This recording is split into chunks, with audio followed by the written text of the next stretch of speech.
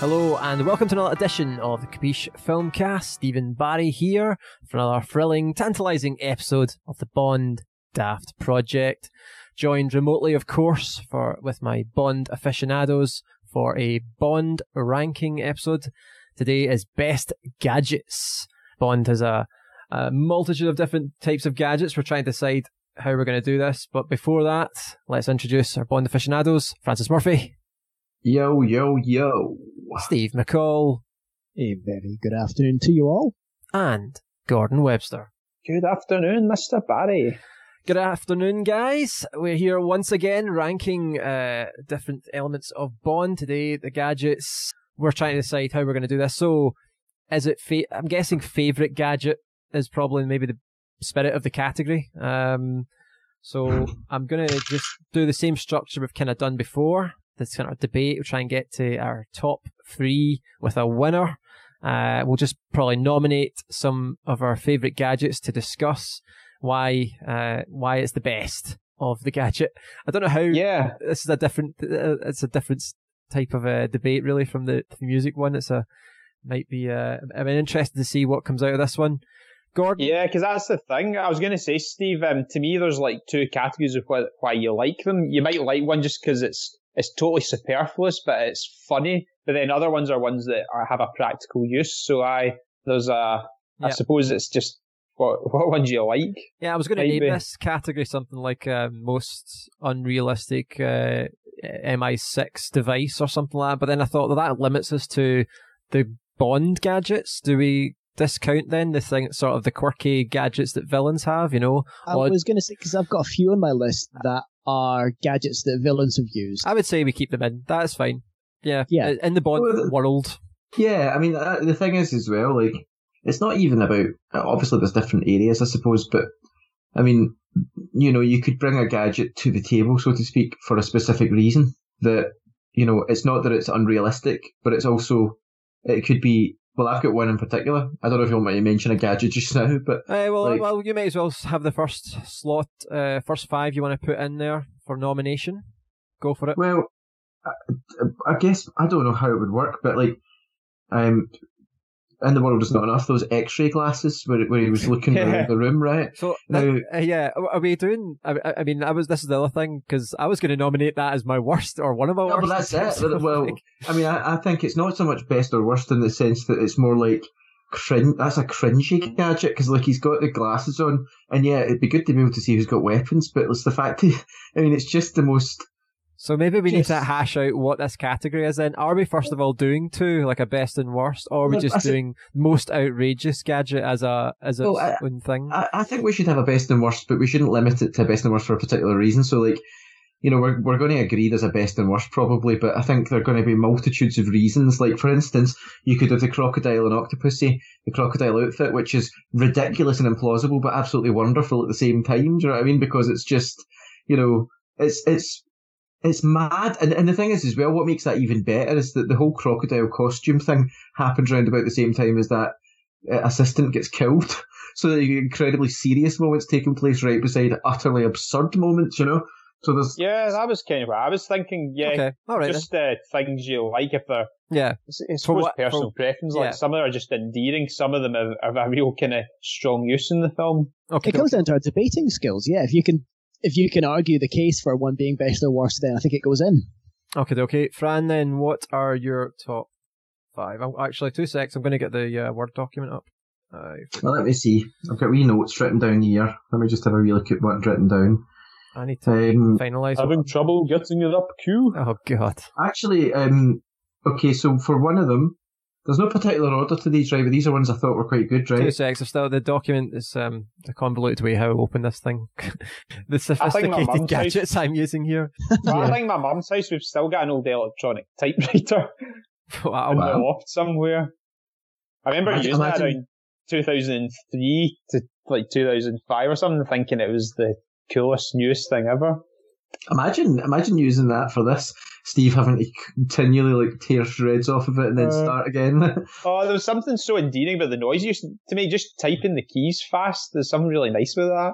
But when you pressed it in bold character, it was like a gun going off. Yeah.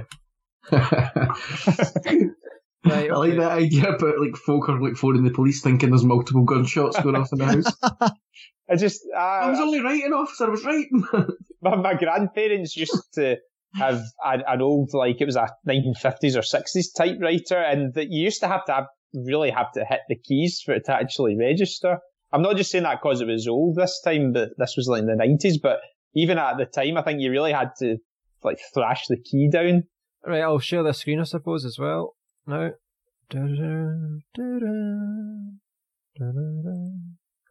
Okay. Right, Fran. Okay. So in Diamonds Are Forever, you had the false fingerprints. I liked them because I thought they were almost like a kind of Daniel Craig era style gadget because they were so useful, so clever. You know what I mean? And quite kind of understated. I liked Dr. No, right? Just Dr. No as a man? Yeah, just a great gadget, very versatile. Yeah. I like the Geiger counter. Now, there you go. A Geiger counter was a Bond gadget in those days. How do I spell that? Is that GUI?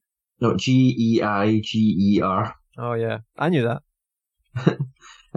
So, obviously it was 1962, so not many people would have come across them, would they? So it would have seemed like a big bit of technology at the time.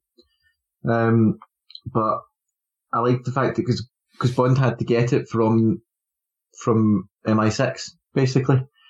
What else did we have? Again, a kind of vision of the future, right? From Russia with Love, the tape recorder camera.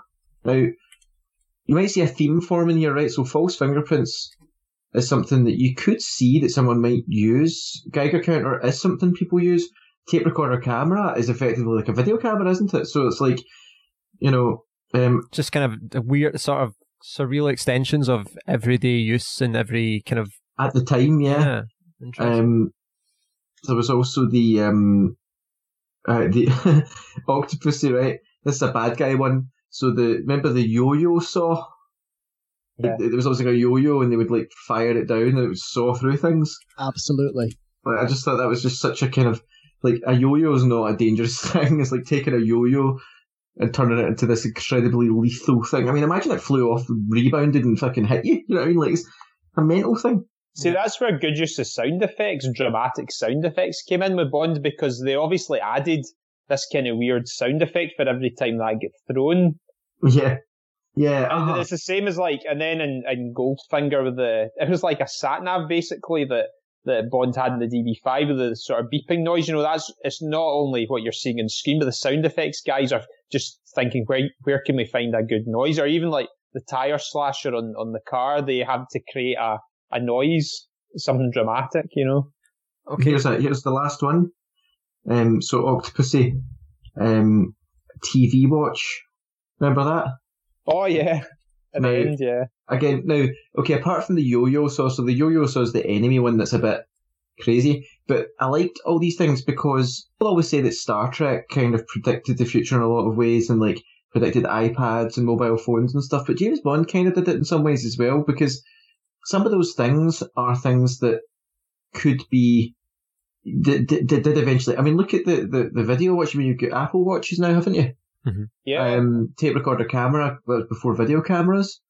Geiger counters became more and more commonly used and more well known. And I'm sure the false fingerprint thing's got to be possible now.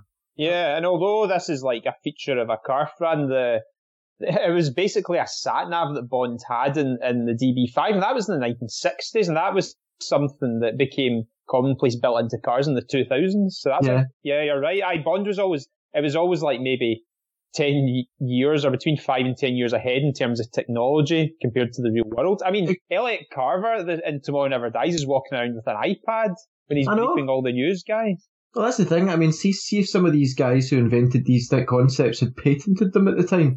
Aye. They could have been rich. I know, an iPad in 1997. I know, or like, you know, a TV watch in the 80s. Or like, I mean, obviously nobody's came out with like the yo-yo saw. Do you know what I mean? So, pretty lucky in that amount of time. Yeah. I mean, like, where kids in the playground are all going around, like, chomping each other up. But,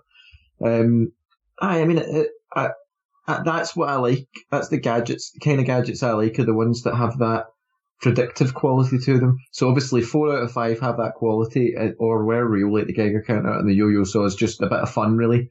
Because you've got to have at least one fun, crazy gadget in there. You mentioned before those 5, did you want the other one to be added, or is that for the worst? The X-ray glasses? Uh-huh. Yeah, that's for the worst. And the crocodile suit, I had a feeling someone else is going to mention that anyway. Right, okay, cool. Steve, you want to add some? Yep, I will. I will say that the Ripsaw Yo-Yo was also on my list, so I'll be backing that up. Other ones on my list includes the jetpack from Thunderball. Yep, that was on mine. Absolutely have to throw that in. This is where kind of the vehicle gadget crossover came in, so I'm trying to work out whether it counts. Tanaka's personal undergrounds. Oh, let me think. So wait, hang on. The entire setup, layer, essentially. His underground system of getting about. Yes, I'm trying to. I wonder if that's a layer. Maybe would that be his base? Do you mean like the actual the railway? It's a piece of technology. His underground system, his railway that he used for getting about. Oh, is kind of that's an interesting one. Yeah, that's a good one. Yeah, let's put it in. Yeah, go for it. Add it in, and I'll try and argue it. Yeah. See how good a debater I actually am. So there's that. I'm going to throw in the spy iceberg from A View to a Kill. It makes me laugh every time I see it, and I think it is just because particularly it reminds me of the current BBC series where they've got spy animals in the real world, and it amuses the hell out of me. So I'll use that. And then the last one I'm going to add is the huge magnet on the underside of the helicopter from You Only Live Twice. Oh, that was going to be on mine as well. The usual reception. Yeah, I love that. Absolute brilliance. So that's my 5. Extra emphasis. Okay, guys, Biden has won the election according to BBC. We'll take 10 seconds. Just I want to just quickly read this. So this will obviously. So, I mean, I think it's important for the posterity of the podcast that we mention things that are happening historically. Yeah. Where were you when Joe Biden won the presidency? We were discussing gadgets. Holy shit. Is there a press conference? Is there something to watch? Probably not yet, because at the moment it's still a projection. So most networks, I think, will now be projecting that he's taken Pennsylvania. I want to see Trump's press conference. It says basically he's won Pennsylvania, according to BBC. Steve, what's it been like for you covering this stuff? We've basically kind of been off the hook, because it's all obviously happening over in the US, so we've been sort of struggling to find any kind of Scottish angle. Okay, yeah, fair obviously, enough. the fact that he's effectively a golf course in Scotland, he's a golf course owner up in Aberdeen. I think it was when Trump won first time round, the Press and Journal up in Aberdeen ran with the headline, local man wins US presidency. Desperate for the local angle, which was excellent. I know, it's like you've got to commend that, like the tenuous strand. Oh, it's what you do. You have to any local angle you can find. You take it. Is he linked us? Yep. Yeah. We'll do that. So he's got 273. It's BBC are saying. That sounds about right, because it was Pennsylvania was 20. Is it Pennsylvania he won, or was it Georgia? Because I know they were pipping him for both at one point. Pennsylvania is the one they're projecting now, and that was 20 electoral college votes, so that's the one that he needed to get him across the 270. So chances are he's going to take Pennsylvania, Arizona, Nevada, and probably Georgia at this point, which will take him well across the line. Isn't this is this the most people have voted for someone to win or something? Like, is this quite a landmark kind of result? The turnout this time around has been huge in comparison. It's the biggest since, I think, the 60s or the 70s. Since 1900, the biggest turnout since 1900. Might be correct, yes. Literally. Yeah. Is that taking into account, obviously, the massive difference in population? It's, percentage of the population who turned out. Percentage, yeah. Yeah. Well, you know how, because I'm looking at just the main kind of web page that says he's won it, just the main thing. You know, usually it'll give you related articles below. This is BBC. The next related article, it says the man who feeds hundreds of parakeets every day. Don't know what relevance that's got, but That's the BBC's algorithms going, yep, you know what's similar to this? Oh, yeah, I've got that as well. Yeah. All right. The last one, Steve, for you. What are you going to add? My last one was Huge Magnet. So yeah. One of you guys. Sorry, nobody's going to understand why I'm laughing so much there. Right. Like, just... I had a connection that formed. Right. But what, it reminded me of the Huge Magnet, because like, I just want to be reminded of this a wee bit more.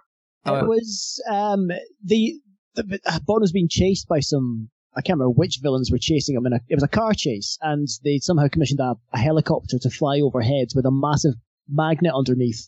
It was just the most sort of basic gadget of all the technology they could have used.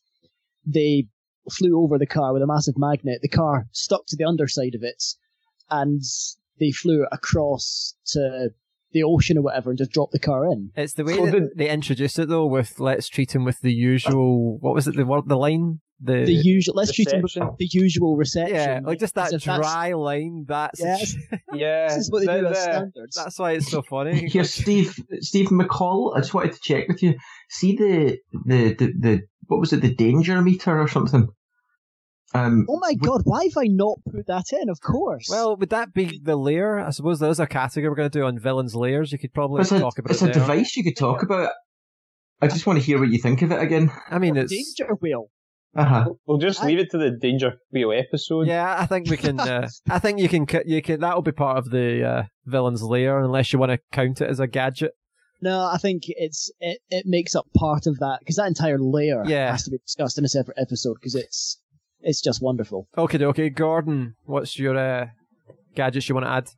Well, yeah, I'll pick a nice mixture of ones that are fun and exaggerated, and ones which could have, which had a practical use, perhaps saved Bond's life, or even, could conceivably have been something from the real spy world. I mean, that might sound exaggerated, but see the likes of the special operations executive and like if you learn about the history of the spy world, see some of the kind of lower key gadgets like in the earlier films, like maybe if you look at Dr. No from Russia with Love, there was, in terms of concealing things like briefcases, concealing knives and things like that, there was things like that in the real world. So there obviously was some relevance with these sort of things. But on that note, one I would mention first of all is the briefcase from Russia with Love, which is the tear gas cartridge and the knife, which can be obviously can come flying out as well, so that obviously saves Bond's life, which I'll go into later on.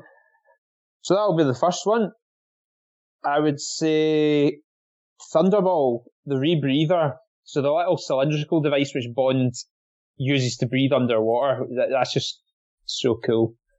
And of course, well, you could even say makes a reappearance in Die Another Day, but I would say also, now you could say Bond's watch just as one, but I think if you break it down, I would say that Bond's watch in Live and Let Die for two things. First, used as a buzzsaw, and secondly, the magnet attract as well, which obviously the GoldenEye game, you could say, reappeared in the 90s. So what's that, 3? Goldfinger, this is a clever kind of concealed device. Bond has a little kind of tracker, the little kind of gold chip that Q gives him so that MI6 can track him, and it fits into the buckle of his shoe, and it can be attached to obviously the other. I don't know, tracker device we would call that, microchip, whatever. So that would be my number 4. What film was that, Goldfinger? Yeah. My last one I'll put in, I've got a couple of quick honourable mentions, but the last one I'll put in, I'll go for a Dimes Are For Everyone. This is a fun one. Q has, in the casino, I don't even know why Q's in the casino, but it's a little thing which causes the slot machines to just give out loads and loads of money. It's like a little kind of key that he puts, you see him when he's talking to Tiffany Case near the end of the movie. I think that's just hilarious. Slot machine device, maybe? Aye, whatever. Yeah. I think that just shades. There was a couple others, just like, I'll just briefly mention them. I like in Moonraker, Bond's got a cigarette case, which it's got cigarettes in it, but if he opens it up, it's a safe cracker. That almost made it in, I think. I like the little ring camera in A View to a Kill to take surveillance photos as well. But yeah, that's my 5. Cool. Okay, so a couple of mine are already here. I think I'll go with. Well, I might as well start with being on brand. The GoldenEye gadget, Bond's watch. Now, this is kind of similar to yours, Live and Let Die. The Bond laser watch, for me, I love. So, might not win much here just because it sounds like it might be fighting out even with the Live and Let Die one. I was going to add the briefcase purely. It's the kind of the first gadget. And there's kind of like an excitement to see how it's going to be used because it's the first time we've seen that. So, yeah, completely with you on that one being added. And I did also really like the huge magnet from You Only Live Twice. Now, I'm trying to go with the kind of funnier ones in my head. There's a couple of ones that I think I would add.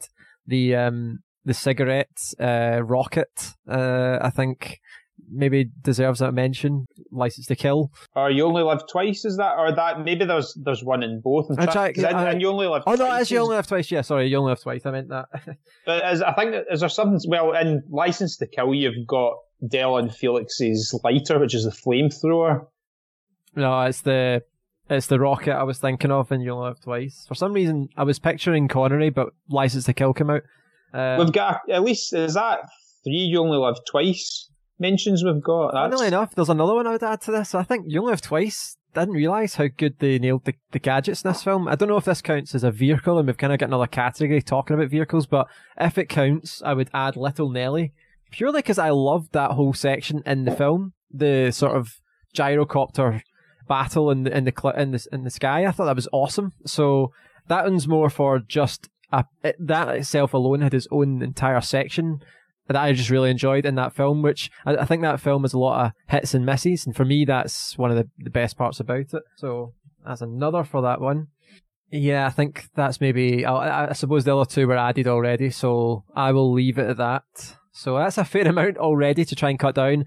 God knows how we do this, because how do you argue against a Geiger counter and a watch and a slot machine device? This will be a fun one to tackle. Right, okay, Gordon, pick one that you want to talk about, either as a fun one to cut or as a one do you think really that's to get added to this list. And obviously our reasons for adding it are so varied at this point as well, so it's going to be definitely difficult, this one, to narrow down. Is it because of it's funny? Is it because it's how well it's used in the film? Is it because it's so realistic and it could be done? Let's see. Gordon, what would you like to talk about? Well, I'll pick this one to cut, but I think it's just for the hilarious nature of it, it's worth mentioning. Just the Diamonds Are Forever, the device Q has for the slot machine. I mean, first of all, it's hilarious that it's so gratuitous and unnecessary how Q and Tiffany Case are seen in the casino, where it's having absolutely no bearing on the plot, and it's just there just to be showy, because it's a very showy film. But it's just the fact, it's as though Q's, and it's just him in his spare time, but you get the idea that Q, even when he's off duty, he's still very sort of gadget orientated, and he tries to put his own inventions into his personal use. So he's just going down the casino thinking, I could do something to help me win a few bob here. So he's going to each and every slot machine and he's putting in, I can't remember if it's a key or something. Obviously, I've not seen it a lot, but he's just, the machines are just giving out endless silver coins. It's just so funny. Yeah. And unfortunately, there's one of the worst scenes in the film follows with Blofeld and Drag, but it's just, oh god, it's just such a, it's so sort of unnecessary, but it's one of these things you can kind of laugh with it. Yeah. It's the same as Q's sort of voice box thing, which he says that he's going to give to is he giving it to his children or grandchildren for Christmas, where it imitates a voice on the telephone. But yeah, it's similar to what you would say for the likes of the Octopussy Crocodile or the spy iceberg thing in View to a Kill. It's just a lot. It was one of the things in that film which did make me smile. There wasn't a lot of them scenes which genuinely bring a laugh, but that always does. Okay. Steve, is there anything you want to highlight to be locked in potentially or cut from this list? Yeah, I think similar to Gordon, I'm going to take one of my own and sort of cut it straight off the bat just to help bring things down. And I think it does have to be the spy iceberg. I mean, I know how ridiculous it is. It's completely stupid. But I I love that idea. It's just, how do you blend in with the surroundings? If you're in a sort of cold iceberg type area, you create one and kind of hide inside it. And also just the ridiculousness of that scene. He ends up in there with a woman. He suddenly produces some Russian caviar and a bottle of champagne and ends up getting it on. The entire thing is so ridiculous. And I mean, like I sort of alluded to, I think the reason I particularly like it is that there's a great BBC nature series narrated by David Tennant where it's animals in the wild, but the makers of the show have put robot versions of the animals to kind of hide in among them to capture them. Oh yeah, I've seen that. Kind of, that's cool. Sort of in action without any humans about, and it's absolutely fascinating. And that's why I think that the iceberg thing it's that, but is massively ahead of its time. Of course, I don't think those animals had Union Jacks on the top of the lid or anything, did they? No, they're slightly more subtle, I think. There definitely was no subtlety with this. We're gonna blend in with the surroundings, but we still have to show that we're British. Of course, like and the Nigel Farage produced spy devices. One of the funniest things about it as well, Steve, is one of the biggest features as well is all the surveillance equipment. It has a bed just there, sort of ready and waiting. It's got glasses in the overhead rack, and it's got sort of full autopilot mode. So Bond says to the lady, "Oh, just put her on automatic, will you?" And then it just sort of knows where it's like complete autopilot. It's hilarious. Yeah, it's not designed for spies. It's designed specifically for Bond. He's gone, right, we're building this spy device for you. What do you need? Right, I need champagne glasses, caviar, a bed, make it comfortable. It's brilliant. It's magnificent. Yep. But I think it has to go. Okay. Fran, you want to either lock in one potentially or cut one from this list? It's actually quite difficult. It is. It's because it's an unusual. It's not like best. It's kind of favourite, and that encompasses everything, doesn't it? From what is the funniest and what's the coolest and what's the smartest, and really difficult to nail down. That's the thing. I mean, I'm looking at this and I'm thinking, like, unless we try and nail down the category, is it most iconic gadget or something? At that point, it's like or something. Or I mean, to me, like the laser watch is almost like because it was in GoldenEye. I mean, that's to me like you almost don't get more James Bond than that. That's like it's like like I've said before, if an AI was tasked to come up with a Bond gadget, that's what it would do. I mean, it would create a laser watch, wouldn't it? Yeah. And I love the fact it's called the Bond laser watch. It's not just a laser watch, It was great how, one of the great things about GoldenEye, the game though, Fran, was how it included there was a good few gadgets from previous films. Yeah. The other thing was because do you remember there's a camera in the game GoldenEye, and in the image it's got the logo 007. In Moonraker, when Bond gets into Drax's safe, he whips out this wee camera. It's got it's like etched brass on the camera that just says 007. It's his own like sort of personal camera. I love how they had that in the game. That's just reminded me of Live and Let Die, and Bond has his own cards that all have 007 on the back and they're all the lover card. Yeah, amazing. Oh yeah. Well, I don't know. I mean, I'm struggling here because I just can't decide. I can't decide what I want to take away. I don't know how this. I mean, did you probably keep Octopussy ones because you're quite a big fan of that? Yeah. I mean, the thing is, like, well, just nominate one to talk about. They're all great ideas. I mean, I do love the fact that the briefcase is just called briefcase, as if it's just a normal briefcase. It's a nice looking briefcase. But, How do we do this, guys? Do you know the thing is as well? One thing I was going to say briefly is like Bond kind of invents. You could qualify these as sort of like on the hoof gadgets. Like, do you remember in Doctor No where he gets talcum powder, puts it on the outside the cupboard, pulls out a hair from his head, and like puts it across between the doors, like to check if anyone has been in his cupboard while he's out. I like that. He does a couple of things like that in Doctor No. Hey, Steve, I've got an idea. What? Right, there's 15 gadgets. Okay? What if you were to give us 7 points each, and we get to distribute those points among the gadgets? Okay? And then we each do it, and we see what's stacked. Yeah, but that's not really a fun debate. but then at that point we could then argue, is that one really better than that one? Do you know what I mean? Like, we could actually come up with an order to debate. I think that's what we need. I think we need an initial order. Yeah, I mean, I'm not gonna fight too hard.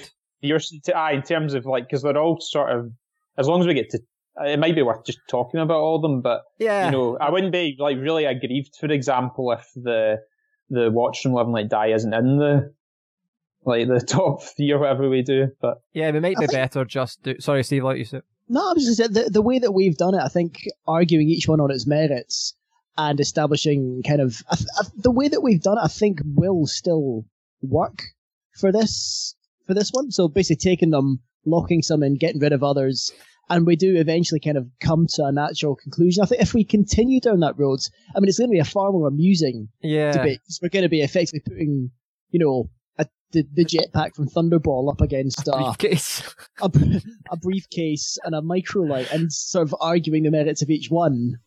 I think it continuing down that route should work quite well. It's, obviously, I wouldn't any of us put ourselves under too much pressure to keep ones in or to get rid of them, because at the end of the day, these are just sort of gadgets that can be kind of relatively throwaway and fun. Yeah, that's kind of what I was wanting from this, to be honest. For me, that's what it is. So it's kind of let's not take this too seriously. Let's just try and make some funny arguments as to why something should make it. I suppose the only issue is, what is the defining thing about it that gets something in there, you know? Or do you know what you could do? Maybe, like, say, one of mine, there's 3 votes, and obviously you'll get an odd number for it. So, like, for example, if I say the Bond watch, you 3 can say for or against, and, like, obviously, no, you won't get an even number, so it's either going to be in or not. Do you know what I mean? Yeah. So we each vote, and everyone else's one. It won't really make interesting listening, though.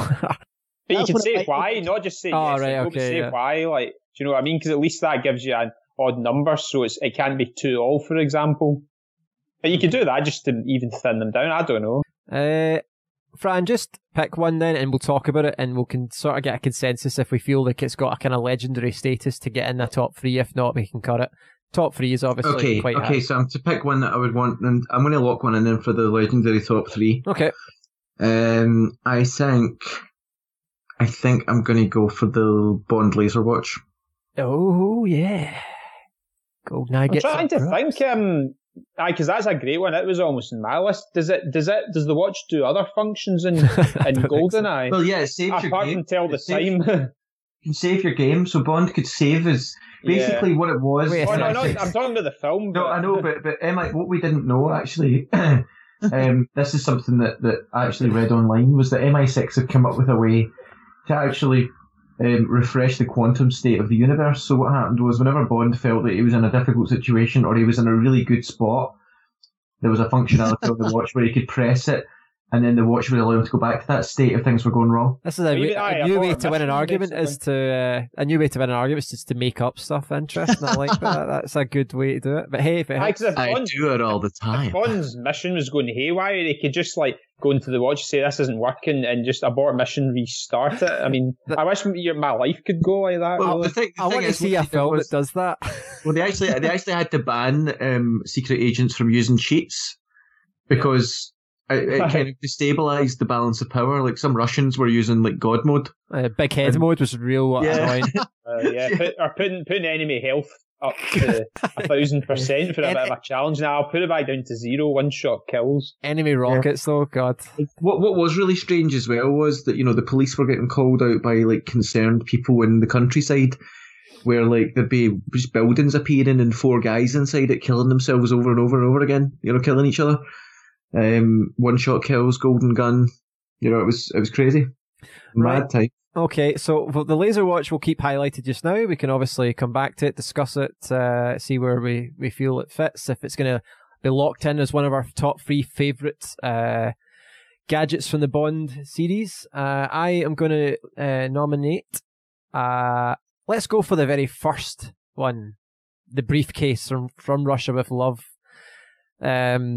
So obviously this kind of set up the sort of, this was the genesis of what the series would start to do. Obviously the tone of that film is a bit more serious. It doesn't have the Goldfinger kind of tone, but the tone of From Russia with Love with this gadget that is quite well used. I think the build up to the scene in the train, when Red Grant opens up the briefcase and all the talcum powder comes out, it's pretty awesome.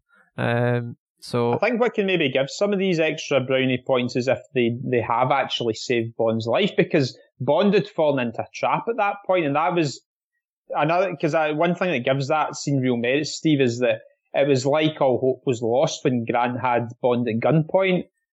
Yeah.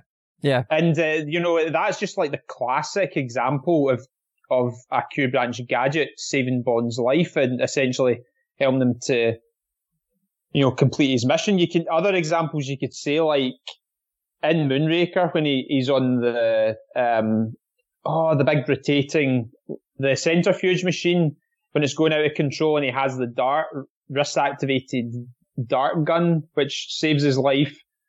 That kind of gives things. I suppose most of these, I don't know if they all save his life. Well, some are just ones that he uses on a mission for espionage and things like that. Yeah.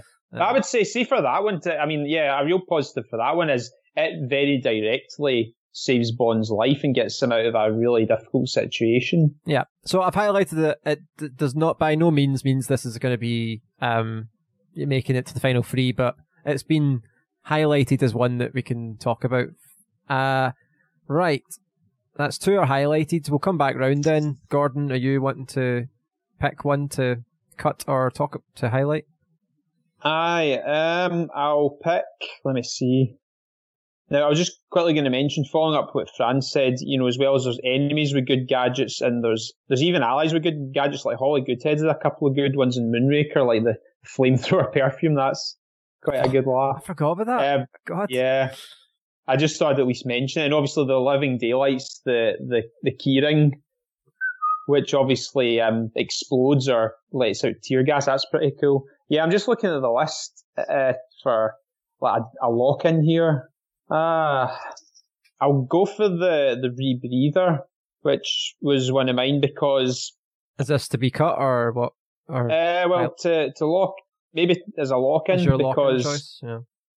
I mean, just how much would we all love a way we could be able to just dive underwater and be able to breathe and just be a fish for a few minutes or something. It's the way, it's just perfect. It's just, pocket size. The thing that was interesting about that one was that, I can't remember what division or whatever, if it was the military or whatever, the Navy or something, they actually contacted the producers or the, can't remember who it was specifically, but they asked them how they created that. They thought it was real. Yeah. Like that was so convincing that they were like, how did you guys do that? We obviously want to use that technology, which is quite impressive. I think as well, if you look at how it's used to create some brilliant dialogue between Bond and Q in that briefing, Q says to him, it folds into a convenient pocket size, and just it's the typical Connery humour. He's like, that's assuming one has a convenient pocket. Yeah. So it's used well there, and then it's allowing Bond just to dodge the sharks in Largo's pool. I mean, it's not like you need to put on a full like scuba gear or whatever. It's just this little thing. It fits into your jacket, man, and all you need to do is like hold it in your mouth and it'll let you breathe underwater. It's just completely, I would say, pretty implausible. But wouldn't we all just love to have something like that? Yep. Right, Steve. Anything you want to nominate for highlighting, maybe? Yep, I'm going to lock in the yo-yo saw from Octopussy. Just because I think of, obviously, villain gadgets, villain weapons, they're all sort of fairly interesting and impressive, but this is the one that I remember watching and going, oh wow, that is brutal. Yeah. Because it's a terrifying weapon. I mean, for those who maybe can't remember or haven't seen, it's a massive circular saw, huge one, on the end of a yo-yo that is kind of, it's thrown through a floor at one point, isn't it? Kind of misses Bond. Mm-hmm. And it's so sort of terrifying as a weapon, and it stands out. It's not just a gun. They've obviously put a bit of thought into how can we make this villain particularly terrifying? How can we make him look really vicious? let's put a circular saw on the end of a string and get them to throw it at people. Because it's so kind of out of control that I'd be scared using it. Yeah, exactly. You've got to be a kind of psychopath to even think, yep, that's that. I've got a selection of weapons in front of me. I could use the gun or the flamethrower. Nope, I'm going to use a massive circular blade on a bit of string that retracts and comes back towards me. The thing about a yo-yo is once you throw it, it comes back. Yeah. Because the thing is, Kamal's men they actually paid this. He looks like a freelance hitman. You would think if they're going to pay a lot of money, you want to pay someone who'll definitely get the job done. So we'll not pay someone that's one of the best marksmen in the world. We'll pay a guy who has this huge saw, which you probably can't even conceal. I was going to say it's not subtle either. That's part of the hilarity of it. How transporting that thing to the place where you're going to carry out your hits. You've got to be walking past, but going, what is a cat? What is? Is that a ripsaw on a string? And that it totally tore up Octopus's pillow. That looked like one expensive pillow. That added to the impact because the first time it's used on Bond, like one of the hitmen throws it down when Bond and Octopus are in bed, and it just misses them. And it just tears open all these feathers come flying out of the pillow. The utter carnage that it causes, I think, is another one of the reasons why it stands out as such a great sort of gadget weapon. Mm-hmm. Yep. Okay. Fran, we're probably going to have to start cutting stuff. Anything you want to cut? I don't like this. Let me think.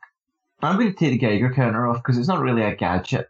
I mean, it made sense why I picked it, but I think really if we're going to be picking really, really Bondy stuff, like any like boring fucking physics department's got a Geiger counter, do you know what I mean? So, all right, then. Fair play. Geiger counter's gone. Did we not have 4 locked in? Oh, we more than that? No, we do have 4 just now. So we're going to try and cut some, but then they can still, if somebody wants to argue a case. In fact, I'm going to take off my false fingerprints as well, I think. Yeah. Because I'm not.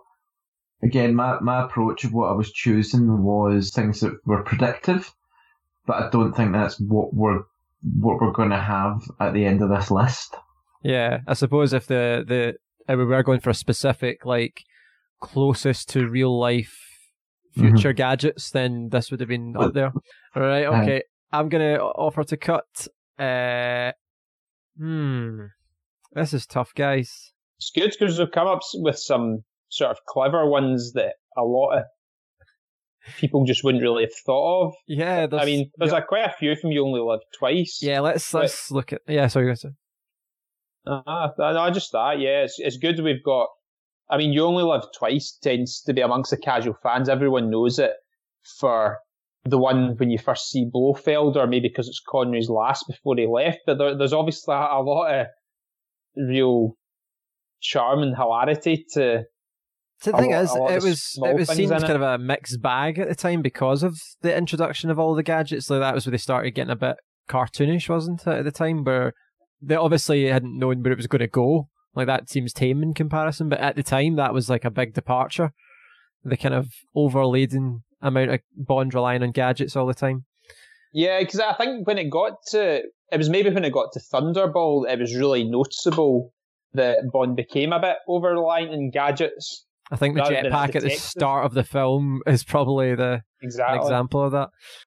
Right, okay, let's look at the Underground Railway from You Only Live Twice, which Tiger Tanaka's Underground Railway. What do we want to... Yeah. I would argue, I have to say, sorry, I just... Because we didn't have the danger fucking thing, remember that?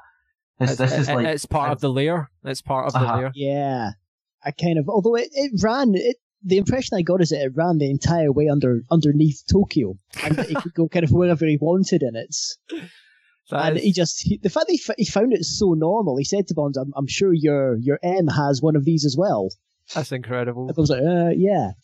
I love that. No, I think it's worth a mention. It might pop back up again under Best Vehicle, but yeah, I would be happy to argue that it's not. It's definitely on the verge of whether or not it's a gadget. Okay. I think in the comparison of it. So I wouldn't have any problem with that being argued out, although it performs the function of a gadget in that it saves Bond. It helps him escape, I think, at one point. Am I right in saying? Or does it just transport him across town? I think it just transports him. Yeah. Yeah, it's in the film very briefly, but of course so it's just really to transport the two of them, and Tanaka gives Bond a sort of briefing of the intelligence they have in that ship, but it's the fact it's not just a train to transport them, it's fully laden with surveillance equipment, with all the alcohol they need, and with sort of nice plush seating and all that. Obviously the set decorators get involved a bit there. Yeah.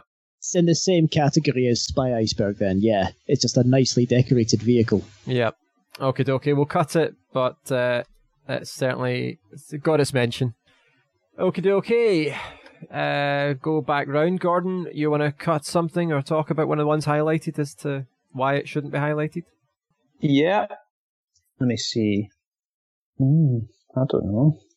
So I don't want to go over my own ones here, because I've already kind of mentioned them a little bit. So, well, I'll go for just briefly the cigarette rocket out of You Only Live Twice, because again, that I like it's similar to, see, for example, Holly Goodhead's perfume with the flamethrower, and the briefcase which explodes it. It's kind of, it is sort of, it's like a disguised it's a normal everyday item. Exactly, yeah, a normal everyday exploding item. pen. And it's just so appropriate for Bond because, obviously smokes quite a bit in the early years. And again, it kind of does save Bond's life because he uses it, I think, to, when Blofeld's kind of got him trapped in his volcano base, I think I'll cut it because I think it's not quite important enough, but it does save Bond's life. And it's the whole thing, how Bond uses it to, Bond suggests to Blofeld, he's like, can I not, while I'm waiting to be killed or whatever, can I not have a smoke?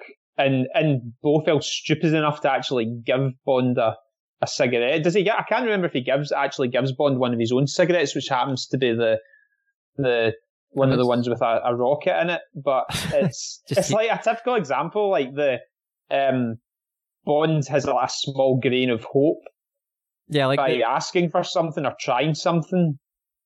Yeah, and then of course the villain, when they should really just be disposing of Bond quickly, they sort of toy with him and have a chat with him first. Yeah, it's like in the unlikely scenario where that would come into play, somehow it comes into play, like the scientists in Q's lab were obviously, well, there might be a chance where Blofeld or any villain might ask him for a second. He needs a kind of distraction technique. So I think if we create an explosive in the cigarette, he could then use that. Yeah, okay. Let's how much money we got? We'll spend 2 years on R&D and get that in development.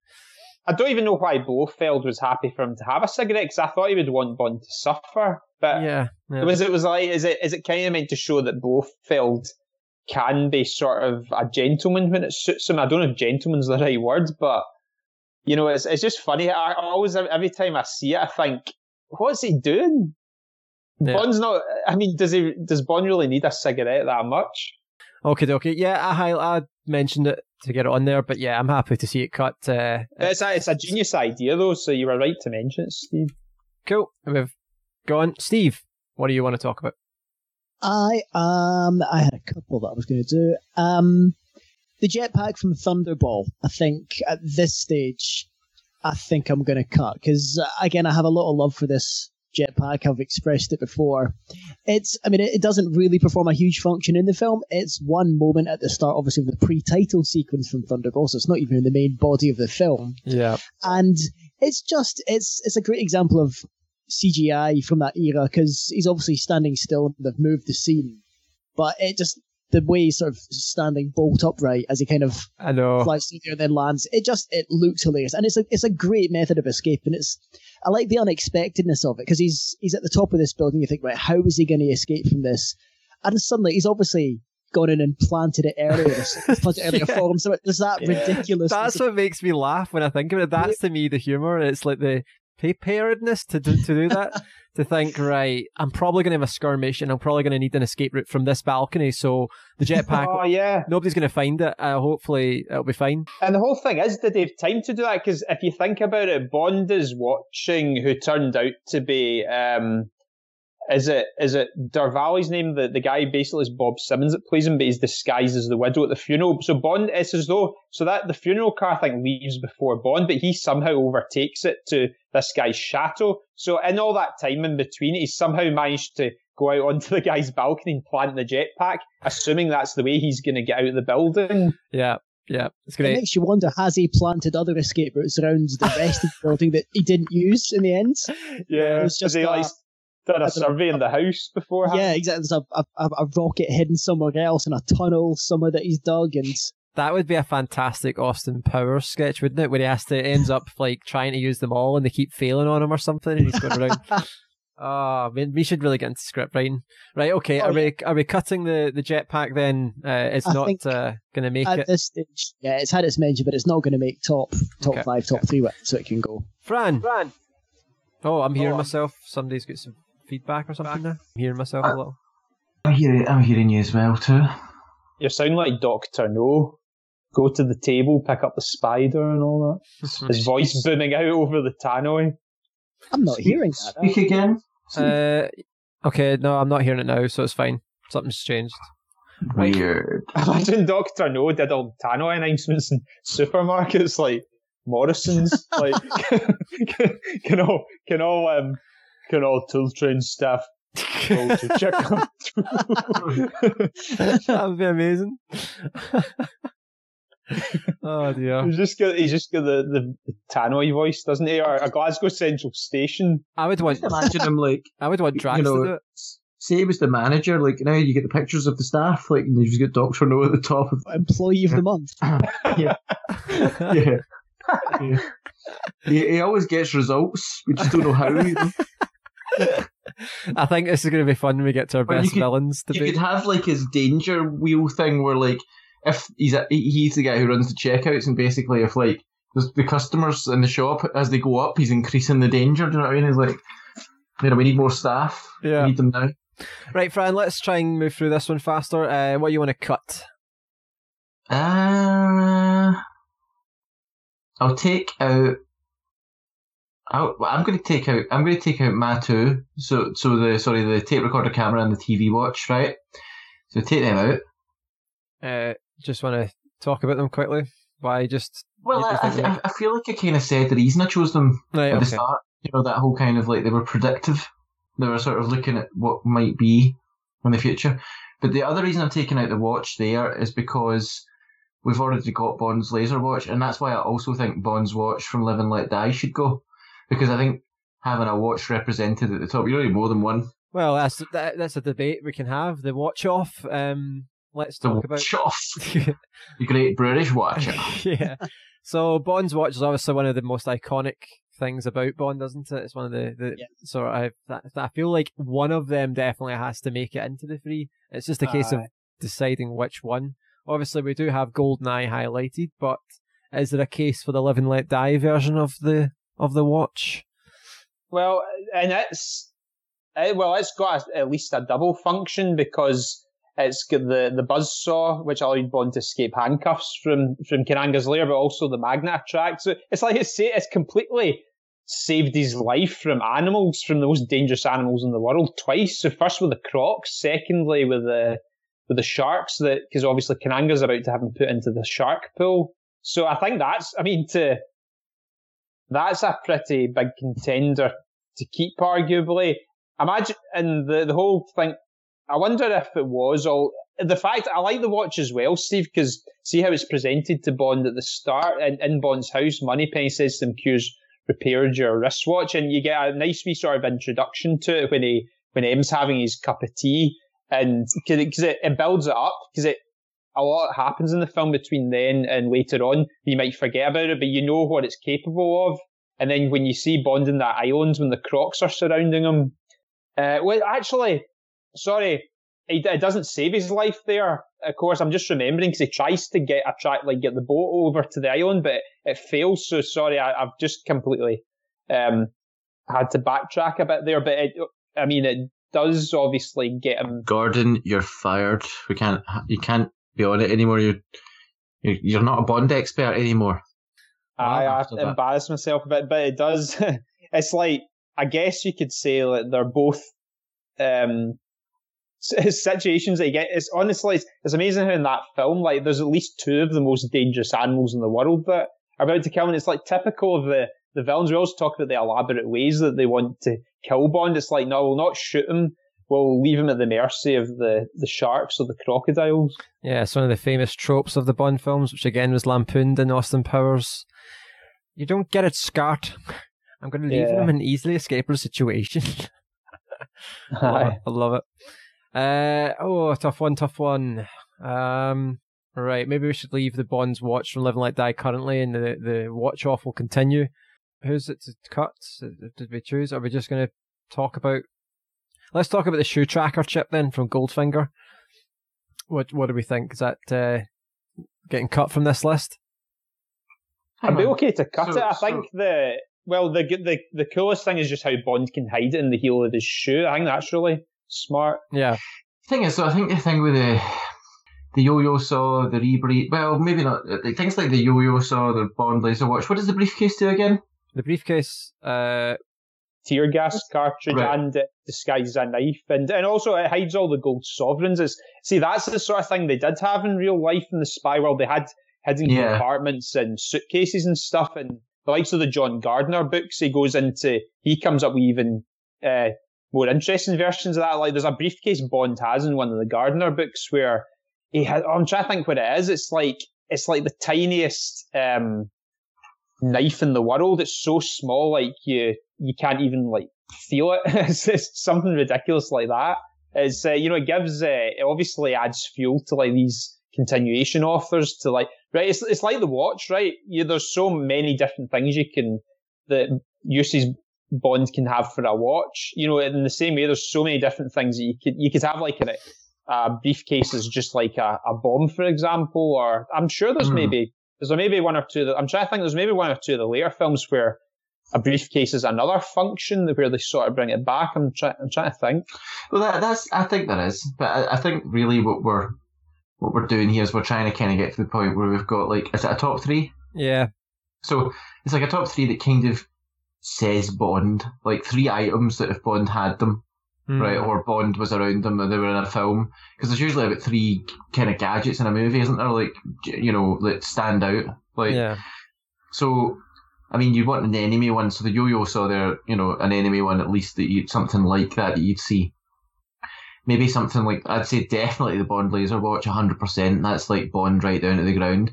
And then for the third, I would be like, well, is it something that's kind of cool? I think we just have to decide which. Well, first of all, I would take the laser watch over the Live and Let Die watch as a watch that is like, it is a Bond right down to the ground. Do you know what I mean? Like, that if that was in a film, maybe even had more to it. Do you know what I mean? Like, in the film, I feel like because it was in the game as well, like there's just something about it. Yeah, maybe that's the same for me. I suppose you could say it's got more uses maybe than, I suppose the other one, like I said, it's got a double function. It's the saw and the magnet attract, but a laser, I mean, how many Bonds could use like the laser watch to like break open a window potentially, or to, I don't know, just it could get him out of like, so obviously use it in the film to escape from the train, but... Well, you could use it as a weapon to like kill people. Exactly, I know, and... there's maybe like more uses for that, I suppose, if you're going to sort of granular detail. Okay, will we cut the Live and Let Die Bond watch then? Yeah, I think that's fair. Right. Okay. Getting close. And that's the thing that, so I guess like, I don't know. I mean, I'm not really got much of a dog in the fight really with this.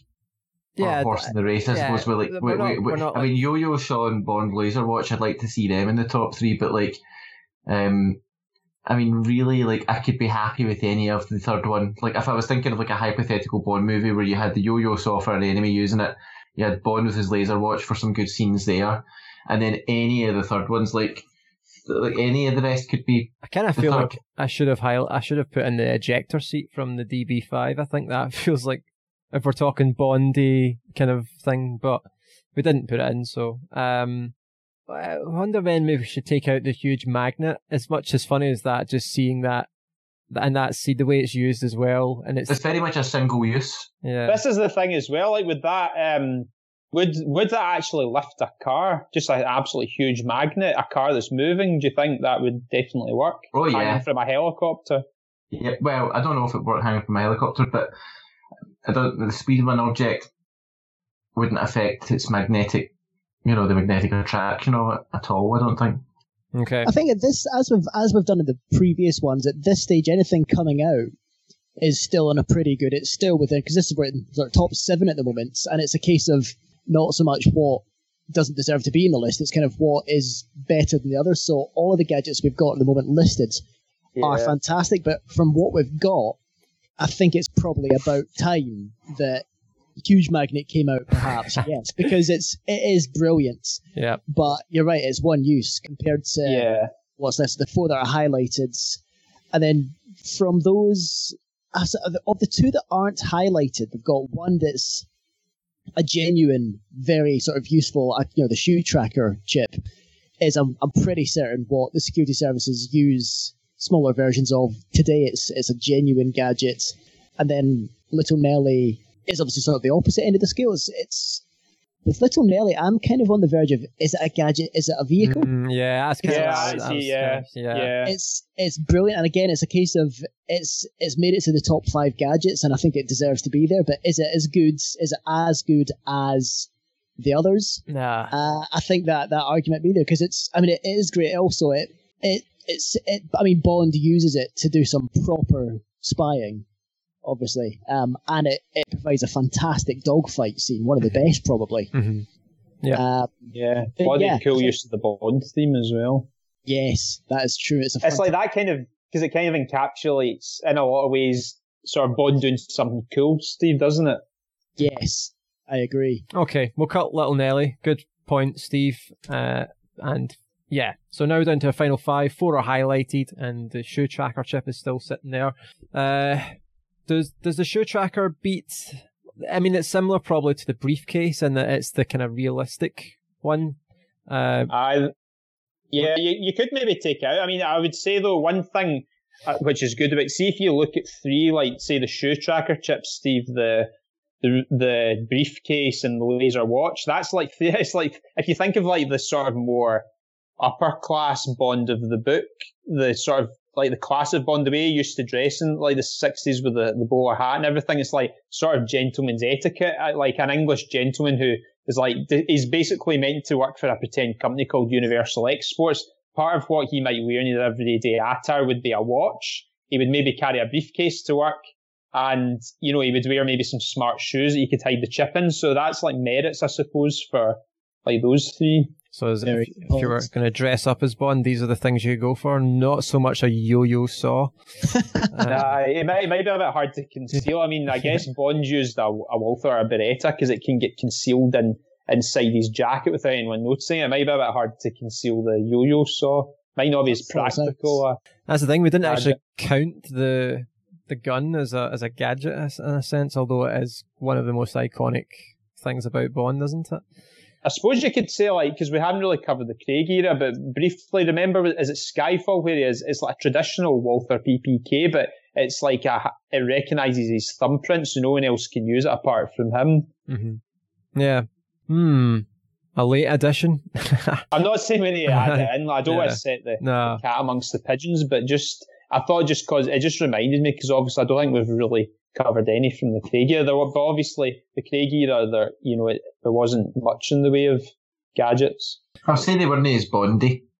I mean, it wasn't really the same. Maybe it's getting that way, but yeah. I mean, I think that classic Bond is where the gadgets kind of shine. I mean, obviously up to a certain point, but I reckon my ideal list here, let's see. I would say the yo-yo saw and the laser watch, I think I agree with you on, and it's really just trying to get that final third one. Well, I would put my maybe the breather. Well, I don't know. I mean, I think a briefcase is. I think it's things that I'd want to see Bond have that you could use anytime. Do you know what I mean? And then you've got a good enemy thing. So I would go for yo-yo saw, briefcase, and Bond laser watch. Like that would be my top three, basically. I think I'm actually in agreement on that. The rebreather is very cool. It's the most realistic, because I mean, as you mentioned, if the Navy got in touch with me and went, that's great, how do you do that? That shows that it's got genuine potential, but it's also very sort of singular use. Whereas the briefcase is obviously multi-purpose. You can hide stuff in it. It had the gold sovereigns, the knife, the tear gas was genius, and it played the function in that it really saved his life when he was in a confined space in a battle with Red Grant. And I think it's just cooler than the shoe tracker chip as well. You know what I mean? It's just cooler. Like, if it were doing briefcase versus shoe tracker chip, I think the briefcase would win. Yes. Another merit of the yo-yo saw is that it's an enemy's gadget, but it's one Bond uses against the enemy, because when that guy throws from a height, he throws the saw down, and Bond uses the wire of it to like haul the guy off the balcony. Yeah.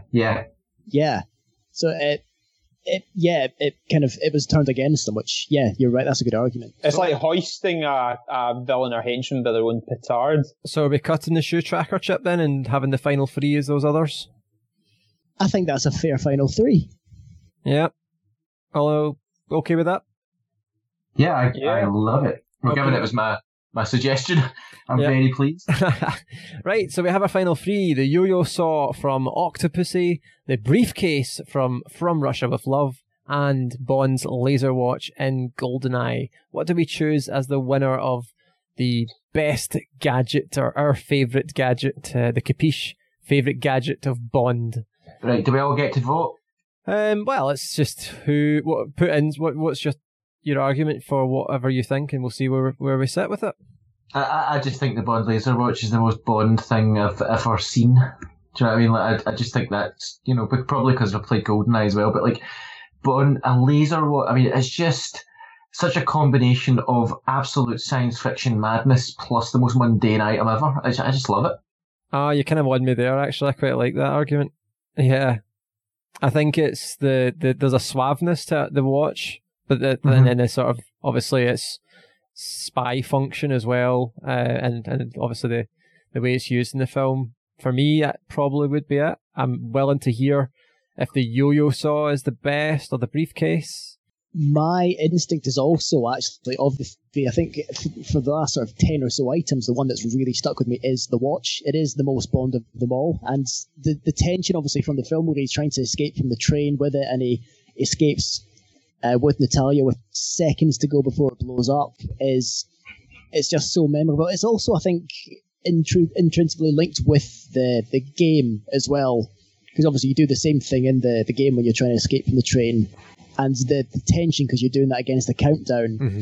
There's something about that watch, and I think it's right that a watch wins, because the watch, I think, throughout the entire series, it's obviously, as we've mentioned, it's turned up in several films, it's played various functions, and it is kind of the most obvious thing to have as a gadget, because you can hide all sorts of tech in it, as we know now, because watches are now incredibly technically advanced, and it's just such a sort of, as I think Fran mentioned, mundane, everyday thing, which has turned into something really cool. Yep. So of the most Bond things there, I think the watch edges it above the other two. Gordon, what's your thoughts? Yeah, I was about to say it's the watch, but do you know, I've had a late change of heart, Steve. I think... Always the contrarian, eh? I know. I think it's between the briefcase and the watch, because, like I said, they're sort of like gentleman's etiquette, and Bond was a sort of suave gentleman who wore a suit, all the time, just was always well dressed. It was in keeping, you could say both of them were in keeping with the Bond of the books. Now, I think the briefcase edges it, but first I'm going to say why the laser watch is close, right? GoldenEye, there was a big gap of about 6 years between License to Kill and GoldenEye, and people said that, Bond had maybe had its day and the franchise ran out of steam. And so that film, like 95, which was about 33 years since the first film, it's like trying to write, a song or something. Like, it's coming up with something innovative that's never been done before. It's like, what could we give Bond that's in keeping with the character that's never been done before? How can they give that film a classic feel? Because, I mean, we've discussed how GoldenEye is like almost a greatest hits of Bond. It's like something very fresh. That was such a fresh idea. It was such an ingenious idea. And I suppose that the other fact is I don't think there's anything built up with that. And we know Bond is a watch, but I don't think Q introduced it. It's like, because it comes out of the blue, Bond's escaping from the train, and you think, how's he going to get out with this? And then I'm pretty sure that's what happens. Like, you don't even know he has a laser watch, so it's the impact to that. You're right, so actually. I think that's kind of close. That is a strange one. They don't... I mean, there's a huge Q scene as well, where they have, in that one, is that the one with the... Q's got the broken leg, the Stookie, that's also a rocket, and you've got a telephone box that blows up, and you've got, an exploding pen. You've got all these things introduced. The car with, missiles that never get used. And it doesn't actually talk about the watch. He gives him the watch, doesn't he? Does he not make a comment about a new model or something? When does he say new model, improved specs? I think is that a later film? No, it was actually to Trevelyan. It wasn't to Q. And Trevelyan's looking at it. It's a timer. It's a remote mine timer as well, isn't it? Yeah, because Trevelyan kind of susses him out, man. He knows about. He says, like, still press here, die, and then it obviously deactivates the mines. But yeah, I mean, I was about to say the GoldenEye watch, but do you know why? Do you want me to tell you why I think the briefcase maybe edges it, just like from a personal standpoint? Mm-hmm. I mean, I said earlier about how so I think it was ingenious in its own right, how this was 1963, and it was kind of rooted in the real spy world, and it was like, just a brilliant example of a disguised weapon like with the watch, because back then it was probably, with technology, been so much further behind than it was in the 90s. How do you come up with a sort of weaponry type gadget in the early 1960s? But the whole thing about the briefcase is, I really love the build up, right? Because you first know Q very early in the film. They do this thing where you get in loads of films where Q gives Bond the briefing and he tells him there's a tear gas cartridge. He tells him how to use it. So you've got that etched into your mind, but then for a huge part of the film, you forget all about it. But maybe you're thinking the back of your mind's going to come back in. So Bond's at gunpoint. Red Grant's holding the gun to him, and you think, like, all hope's lost. He's going to kill him. He's going to give him a real nasty death and all that. And as soon as Bond asks for a cigarette, and Grant says, how are you going to pay for it? And he's like, I've got gold sovereigns up in my briefcase. And as soon as you hear the word briefcase, I don't know, it maybe depends how well you're paying attention to the film, but I can imagine a lot of people watching the cinema, it's just like, there's that suspense thinking, oh, here we go, is he going to use the briefcase? And you think, but is Grant going to suss it out? But Grant sort of falls for it, but you can tell he's suspicious. And Bond says, I'll open it. He's like, keep your hands in your pockets. And Grant basically says, I'll open it. But it's the way it's edited as well there. It's done so slowly. It sort of builds up the tension. It's like, Grant's going to get it here. But you can tell Grant's suspicious because he's like very carefully opening it one catch at a time. And see, even when he opens the second catch, you'll notice there's like a 1 or 2 second delay. So it's like, it's sort of building the anticipation, and then it's just the way it's shot when the gas cartridge explodes in Grant's face, and it just sort of, it's like Bond turning the tables and the henchman. I just feel it's that sort of, it's the editing there, it's the build up of it's the opposite kind of with the laser watch, because the laser watch comes out of nowhere, which equally, there's this impact, but with that there's the sort of anticipation. Yeah. Okay, that's a fair argument. So it's really between those two. I don't think the Yo-Yo saw, as much as a good runner-up, probably wouldn't make the cut, especially as it's not Bond's gadget. I think it's high enough there as a villain. For me, my personal take is the laser watch. I think it's that shock value is kind of what's humorous about it. And the way Fran and Steve kind of commented that it's a all-encompassing Bond, classic Bond with a modern style take. I think a feat considering 1995, 33 years, as you said, Gordon, to still have that shock value. Yeah, it's like just the way they pulled it out of the hat. I mean, so many years without Bond, and they could so easily have had, kind of like what they did with Die Another Day, where they got lazy. Gadgets which are like, yeah, well, yeah, you're right there. Yeah, so they got crazy, but there was also once where it was just like harking back to something in the past. So you could say, the likes of the hand activated gun in Skyfall, for example, had been sort of done before. I think it was either The Living Daylights or License to Kill, but with GoldenEye, that was the watch was like totally fresh. and it was so suitable. Just, and it was a really smart watch. What was it? Maybe an Omega Seamaster, because that was like Brosnan's Bond. That was because I think Bond used to always have a Rolex, and then later they adopted the Omega Seamaster. But that again's so good, and just there's great merits for both of them. Right. I think I'm hearing more of the Bond laser watch as the eventual winner, but a fair point, Gordon, for the From Russia with Love nod. First. I think you would definitely have I would see this as like Bond laser watch number 1, briefcase number 2, Yo-Yo Saw number 3. Do you know what I mean? I think I find it quite difficult to choose between the two.